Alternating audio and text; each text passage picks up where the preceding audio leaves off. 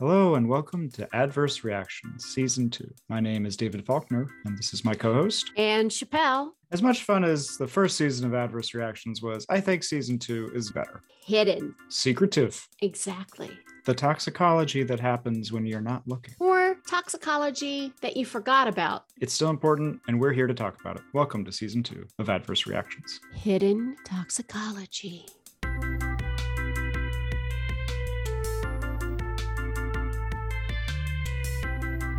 Anthropogenic ghosts on the coast. One of the primary reasons why I was attracted to ecotoxicology in the first place, as opposed to more traditional biomedical toxicology, is it is at that intersection between basic and applied science. And I get to play in both fields when I want to. And that was really important to me. Or Joe Griffith and the legacy of the Deepwater Horizon spill. Those animals are dealing with all of those different factors simultaneously, and none of them are going to be the same today as they were tomorrow. So teasing out the effect of those other environmental variables is a tremendously complex task because it never stays the same, it never stays still. Hi, this is Anne Chappelle, and I am very happy to welcome, along with my co-host, David Faulkner, Hello. Joe Griffith. Can you tell us a little bit about yourself, your research, and something that my mom could understand? I'm a professor at the University of Southern Mississippi, and I'm the director of our School of Ocean Science and Engineering, which is a really broad unit. And I am the lone toxicologist in the school and in the university and large parts of the area, which makes for a bit of a lonely existence at times. But fortunately, now in the 21st century, we have all these really cool digital aids that let me talk to my colleagues all over the country and all over the world. So it's not too bad. How did you end up the lone toxicologist down there? I'm from North Carolina originally, way up in the mountains of North Carolina, about as far from the ocean as you can get. And for whatever reason, I decided as a kid that I wanted to be a marine biologist. Most people who want to do marine biology want to go swim with dolphins and things like that. I was never really into dolphins. I always liked invertebrates. And I still think that invertebrates are inherently cooler than vertebrates in any way, shape, or form. And when I was thinking about college, the University of North Carolina at Wilmington still has a very well-regarded marine biology program. I've never been one who's been particularly swayed by a larger name or by prestige or something like that. I've always, for better or for worse, gone in a direction that I felt suited me at a particular time. And UNC Wilmington absolutely did. That was the singular transformative moment of my career. I was incredibly fortunate to be placed into an active research lab. My first week on campus as a work study student, I was placed in Dr. Martin Posey's ecology lab. That was it. That was the ballgame. That was where I realized that science and what you learn in class and how you actually do things tie together in a way that you don't get just from lectures, you don't get just from academic labs, but actually helping grad students, helping the PI go out and design these experiments, watching how they bounce around ideas in the lab to come up with the research ideas that we're talking about, how they're going to analyze things. Absolutely transformative experience. And it's one that I've tried to pay back as often as I could. And when I was in my master's program, I ended up getting introduced to basically molecular toxicology and using molecular tools to answer some of these things. And that's really the heart of those questions. When you get down to, but why? It comes down to how do genes and proteins interact and how do they move things around? And so that really resonated with me. But that was a really steep learning curve because I still have never taken a molecular biology class in my entire life. I had to learn it all as I went. So I finished up my master's degree and then I immediately transitioned to my PhD to another lab at South Carolina, Tom Chandler, and he was doing environmental ecotoxicology. And I wanted to do that, but I wanted to do molecular work. I wanted to, again, look at how gene interactions change with exposure to different contaminants. I spent about 3.5 years there trying to figure out how transcriptomics work in a non-model species grass shrimp.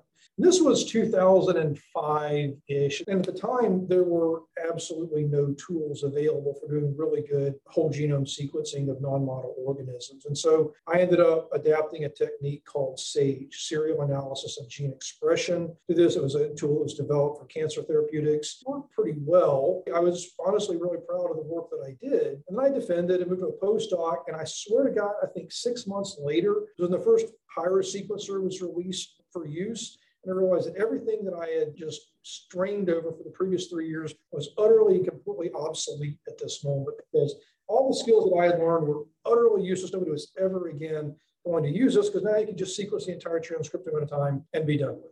Oh, That was a tad disheartening, but it was also really exciting because the postdoc that I accepted was at the University of Florida's Center for Environmental and Human Toxicology. And there I was, again, incredibly fortunate. I worked with Dave Barber and Nancy Denslow on a grant looking at nanoparticulate metal toxicity. They also were one of the first academic universities to have access to a 454 sequencer. I was able to go there and really just immerse myself in a lot of the techniques that I hadn't had access to at South Carolina, including microarrays and 454 sequencing and things like that. And working with Dave and Nancy on this topic was wonderful. It was a really well-funded lab. It was a really innovative group, lots of people around me thinking about similar questions and similar ideas. It was still the most intellectually fertile time of my career.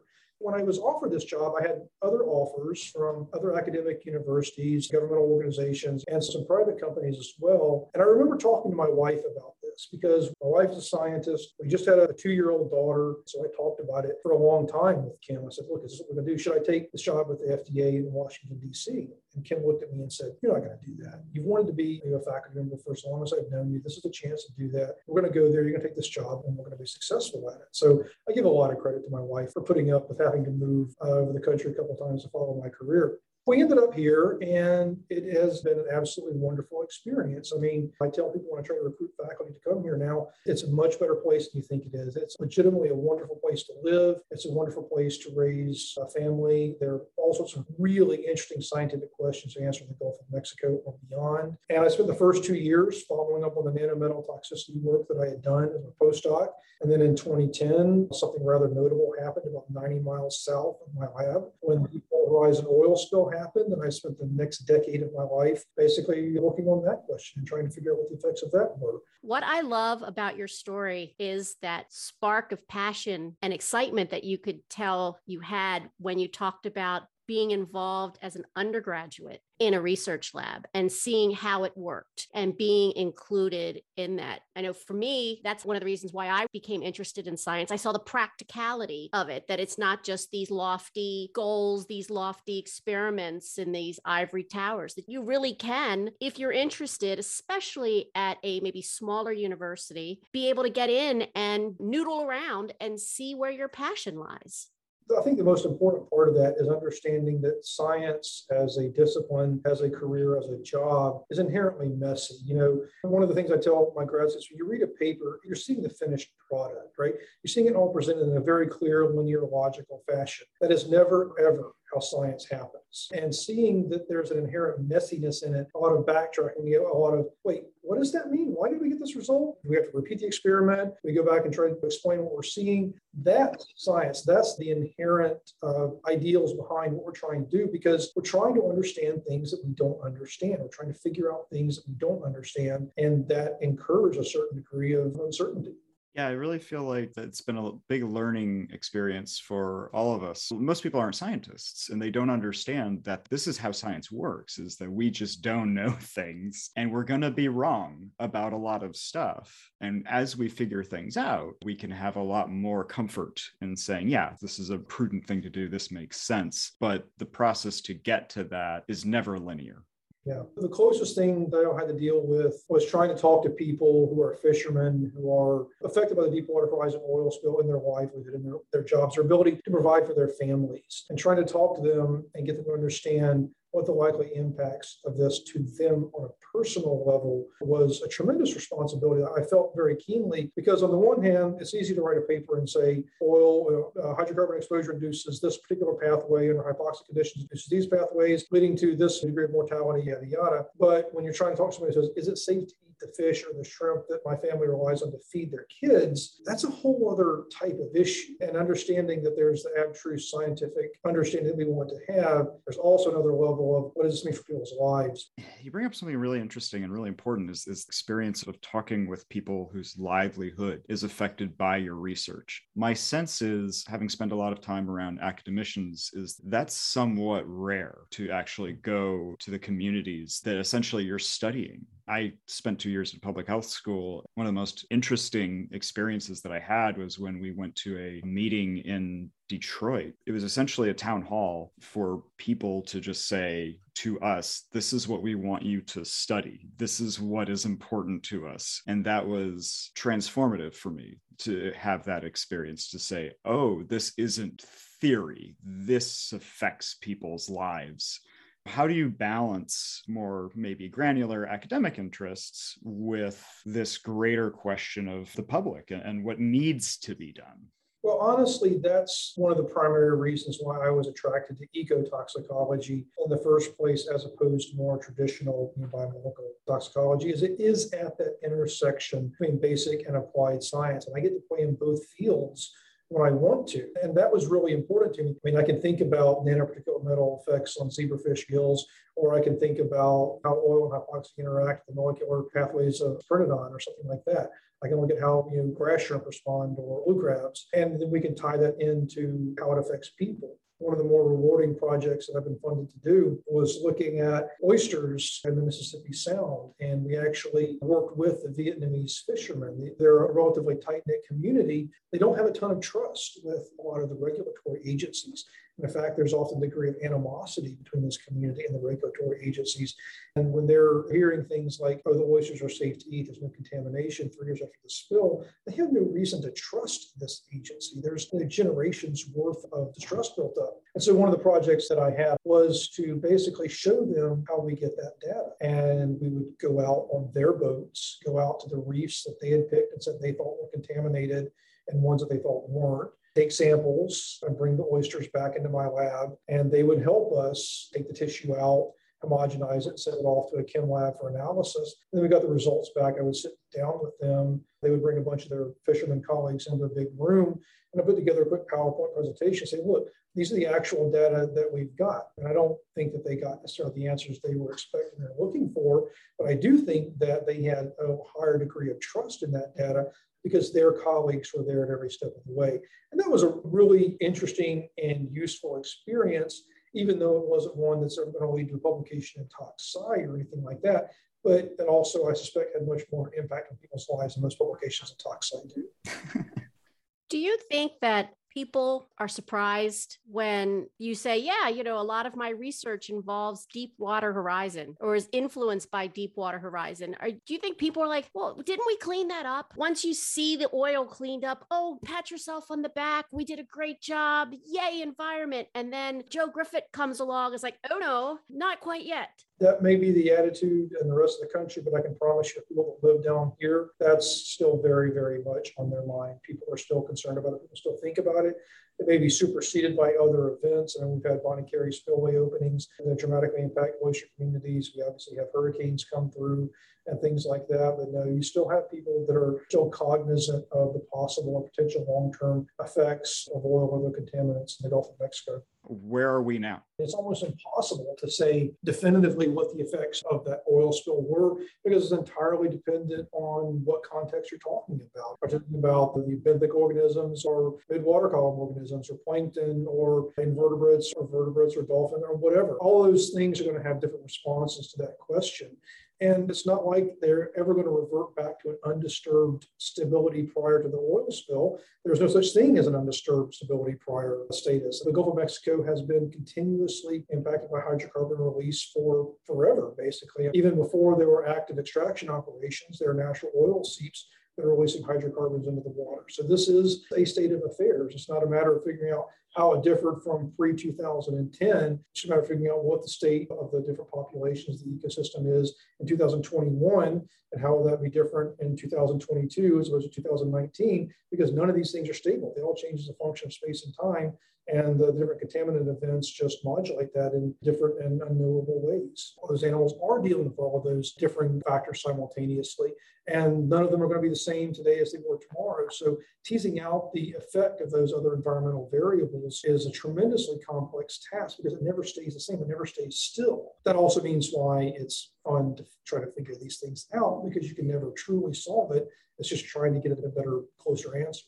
So I've lived my life in the chemical world and looking at, we've got to register this chemical in Europe, or we need to understand what happens when it gets into water, blah, blah, blah, OECD method. What I found is that sometimes those regulatory OECD guideline studies don't necessarily really help you understand what would happen in the real world. But it's so difficult to get an OECD method approved. How do you bring together some of these issues where you're doing maybe really great research, understanding what's happening in the real world with real samples versus some of these regulatory requirements and the testing therein, where maybe you would have done some of this stuff beforehand, you might understand a little better? It's a difficult one, right? Because as you point out, the idealized test settings that are required by different regulatory agencies often do have limited relevance to what is actually going to occur in an environment. And of course, the reason for doing these particular tests that are prescribed by EPA or whoever is, at least presumptively, to try to protect the environment that they're in. And so a lot of these were first developed in the 1970s when all these regulations were passed. Even ecotoxicology as a discipline was first starting to be formed. And we were starting to figure out how we're going to start doing all of these things. That's why even things like low-X and no-X and things like that we all know the limitations with those. But there isn't a great answer for how you translate these sort of idealized test settings to a complex environment. The environment, no matter what you're talking about, is always more complex in a lab setting. That being said, I do think there's a lot of value in trying to use lab settings to get at what the baseline effects of a particular contaminant are. And then you can start trying to figure out how that's modified in the complex environment that the ecosystem may be in. But you can't do that from ground zero. You have to have some baseline to start from. And that's where I think the utility of those idealized tests is. But again, it's two separate issues. I mean, on the one hand, they're not the same. If you're trying to really understand what the effect is, that's one thing. If you're trying to get a chemical passed through regulation, you can put it on the market. It's an entirely separate type of issue. They may have some things in similar, but the goals are entirely distinct. Yeah, that's a really good point. So Deepwater Horizon, that was a BP company, right? So does BP fund some of your research? And or can you talk about the role of industry funding basic research and the perception potentially of bias? So BP funded some of our research entirely indirectly. I was funded through a number of different mechanisms, through NSF, through the federal and state level National Resource Damage Assessment process, and through what we call GOMRI, the Gulf of Mexico Research Initiative. And GOMRI was set up by a bunch of money that BP handed to them initially. I think it was $500 million was the total amount, that you have 10 years to spend this. So I was funded pretty continuously through GOMRI for about 10 years through various grants. So technically BP was funding this, but the organization GOMRI was set up to be, as far as I know, entirely independent. Certainly, I never had any feedback or input from any BP scientists outside of some of them coming out to my students' posters or whatever, listening to talks, providing feedback, which was entirely appropriate and fair, but certainly nothing on the experimental side or analysis or interpretation side. Now, what role they may or may not have played in deciding what proposals got funded, I have no idea. But knowing the people that were on the research board for GOMRI, I have a very difficult time seeing them allowing any sort of interference.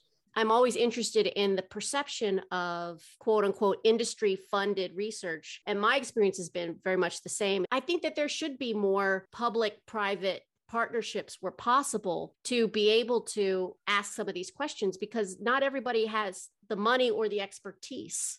I think there really should be. I don't know how much it actually happens. I will say that in the idealized, perhaps naive setting, the way you protect against that perception of bias is by being very, very clear about what your experimental design was, what your results are, and how you analyze and interpreted them. If you're very clear about that, it literally doesn't matter who funded you or what input they had if you can justify what you did, why you did it, and why you say what you say. Obviously, I'm not naive enough to think that in situations like this, interference doesn't come into play from time to time, particularly when we're in an environment where the lives and careers are so dependent on getting funding. That is a worrisome factor of confounding competing interest. I think that many companies would be very well served to have independent research done on their products, if only to avoid legacy contamination issues. I mean, if 20 years down the road we find out that chemical X that we thought was safe and you were perfectly legal releasing into the environment of the current regulations actually causes cancer in babies or something, and you want to avoid the potential for having those legacy contamination events and cleanup costs, it's much cheaper to pay somebody to come in and run a series of tests early on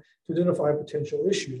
I do wish that more industry people would do that outside of their internal people. What sort of things do you see on the horizon for you? I don't know the answer to that, to be honest. I've been asked to take a more and more administrative role here at Southern Miss, and it's a job that I'm really enthusiastic about, one that I can make a larger difference in people's lives than I could back in my lab. That being said, I'm not giving that up. I do still have a lab. We are still doing active research. We've got papers coming out all the time. But where I go from here, I honestly don't know. I don't think any of us know where we're going to end up in the post-COVID environment, what that means for what universities look like 10 or 15 years down the road, what the interaction between funded research and universities looks like. I suspect that's going to change pretty dramatically over the next 10 or 15 years. So I don't have the vaguest idea what I want to be when I grow up, other than the fact that the Yankees persist in not calling me to play center field for them. I feel that the challenges of COVID in terms of changing the fundamental way that researchers interact with each other by going to a meeting, standing around a poster and talking it through, or going to a talk where you are completely engaged and not distracted by your phone or your kid coming in the door. We have to evolve using some tools, some professional networking tools or whatever, to be able to thrive in this, because I think that we took a step back for a while with research.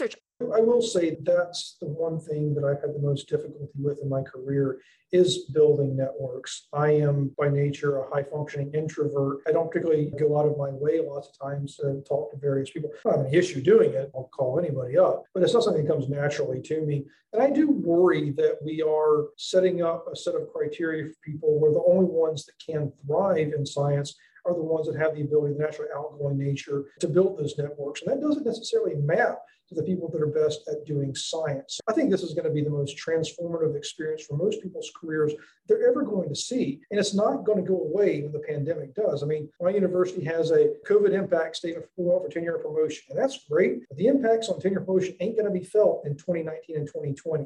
They're going to be felt in 23, 24, 25 years down the road. And I hope, if nothing else, that we use this as an example to figure out a better way to evaluate people and a better way to help people get work-life balance in what they're doing, because there is this culture that valorizes long hours in the lab and things like that. Yeah, sometimes that's necessary when you're in an experiment. Most of the time, it's not. But there's a lot of assumptions about how science has to work that I think are dramatically wrong. And hopefully we can use this as an example to figure out better ways to do a lot of different things. I really liked hearing you talk about your partner, your wife, and making these decisions about moving and taking a new job. Personally, I've always been in the Philadelphia area with my family within a 2-hour radius, and having that network and support of my family and friends and such. I haven't ever really moved the way David has across the country to do a new position, but that's something that I think sometimes we forget about, that it is more than just a job and what do you want to do. It's the other things along with it. Will your spouse have a position and something that they can do? Is there a good education system for my kids? Creating that community and that family, they realize that increases your success as a researcher when you're able to have a good place to have your kids. Speaking for my particular set of circumstances, my wife, finding something that worked for her as well as for me was hugely important to me.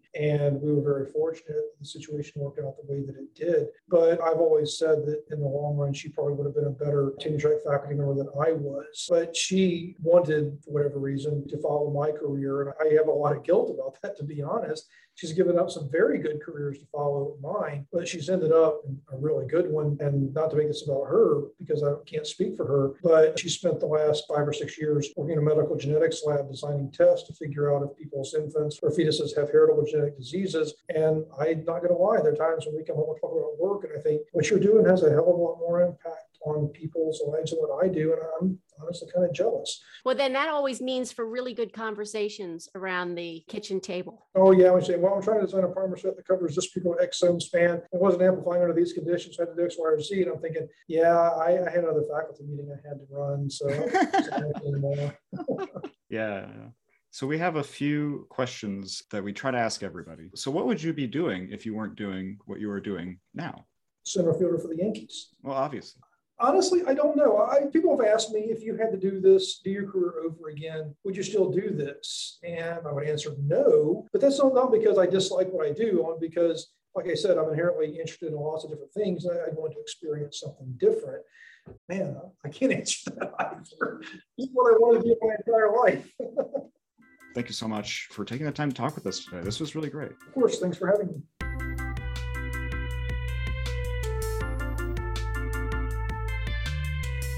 On the next episode of Adverse Reactions, Sweating it out. Exercise versus toxic exposures. Or Luma Mello makes us walk. how exercise affects things like cancer and liver disease. Gene expression and just metabolism in general between the female and male in mice, just in general. So without the exercise, without any intervention, without diet, if you just analyze the livers from a female and a male mouse, it's completely different. So then also exercise affects the genders differently.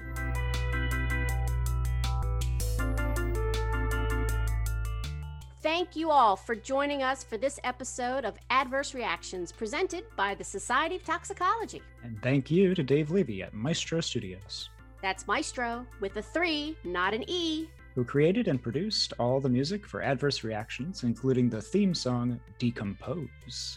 The viewpoints and information presented in Adverse Reactions represent those of the participating individuals. Although the Society of Toxicology holds the copyright to this production, it has Definitely. not vetted or reviewed the information presented herein. Nor does presenting and distributing this podcast represent any proposal or endorsement of any position by the Society. You can find out more information about the show at adversereactionspodcast.com. And more information about the Society of Toxicology on Facebook, Instagram, LinkedIn, and Twitter. I'm Ann Chappelle. And I'm David Faulkner. This podcast was approved by Ann's mom.